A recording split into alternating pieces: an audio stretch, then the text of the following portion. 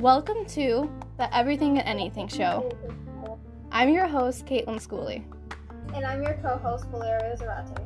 The first day of our 9th grade year, we were shown a stairwell, but we were told that we weren't allowed to go up there. It doesn't look like it's used. Well, that's because we aren't allowed to use it. What do you think is up there?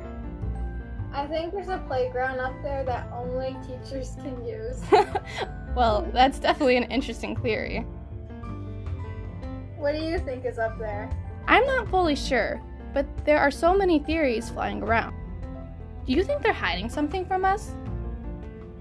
I think so, because they don't tell the students what's up there. Maybe we should ask a teacher. But who?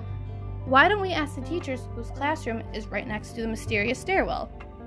With us here today is Miss Zaker. Her classroom is right next to the stairwell. Good afternoon, Miss Zaker. How are you? I'm well, thank you. Can we ask you a few questions about the stairwell? Of course. Was the stairwell originally built with the school? It was. That stairwell was actually there before the reconstruction that we had in the early 2000s, and so the layout of our school was completely different then. Why did they reconstruct the school? We had a bond that was passed, and so with the passing of the bond, we were able to make some changes to the school, especially on the outside, like that. When you drive by in Champaign and you see like that mirrored look, the glass, that's all new from that bond being passed. The auditorium was a new addition that we had when that bond was passed, but they went in and they like gutted out a big portion of the school.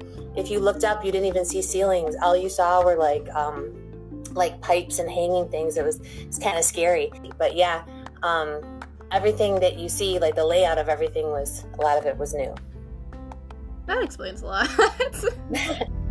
Do staff still use the stairwell? We do. I call it the secret staircase.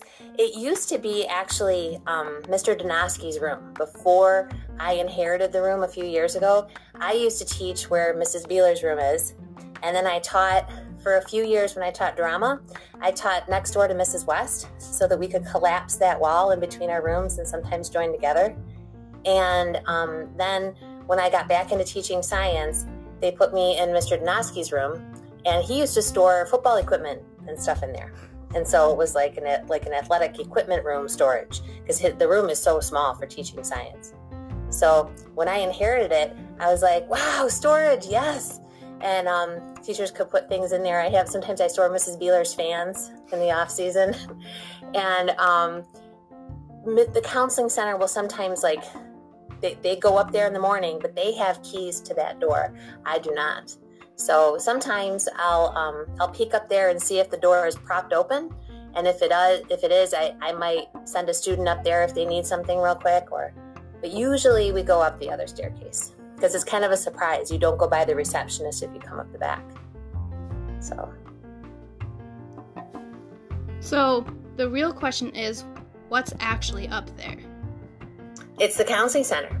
When you go up the stairs, it's the back of the counseling center. So you'll see Mrs. Mang's office is actually on your right, and Mrs. Duffy's office is on your left. And you'll see there's a very tiny room in the back of the counseling center where some of the counselors eat lunch sometimes. There's a microwave in there, and it's just like a very small table.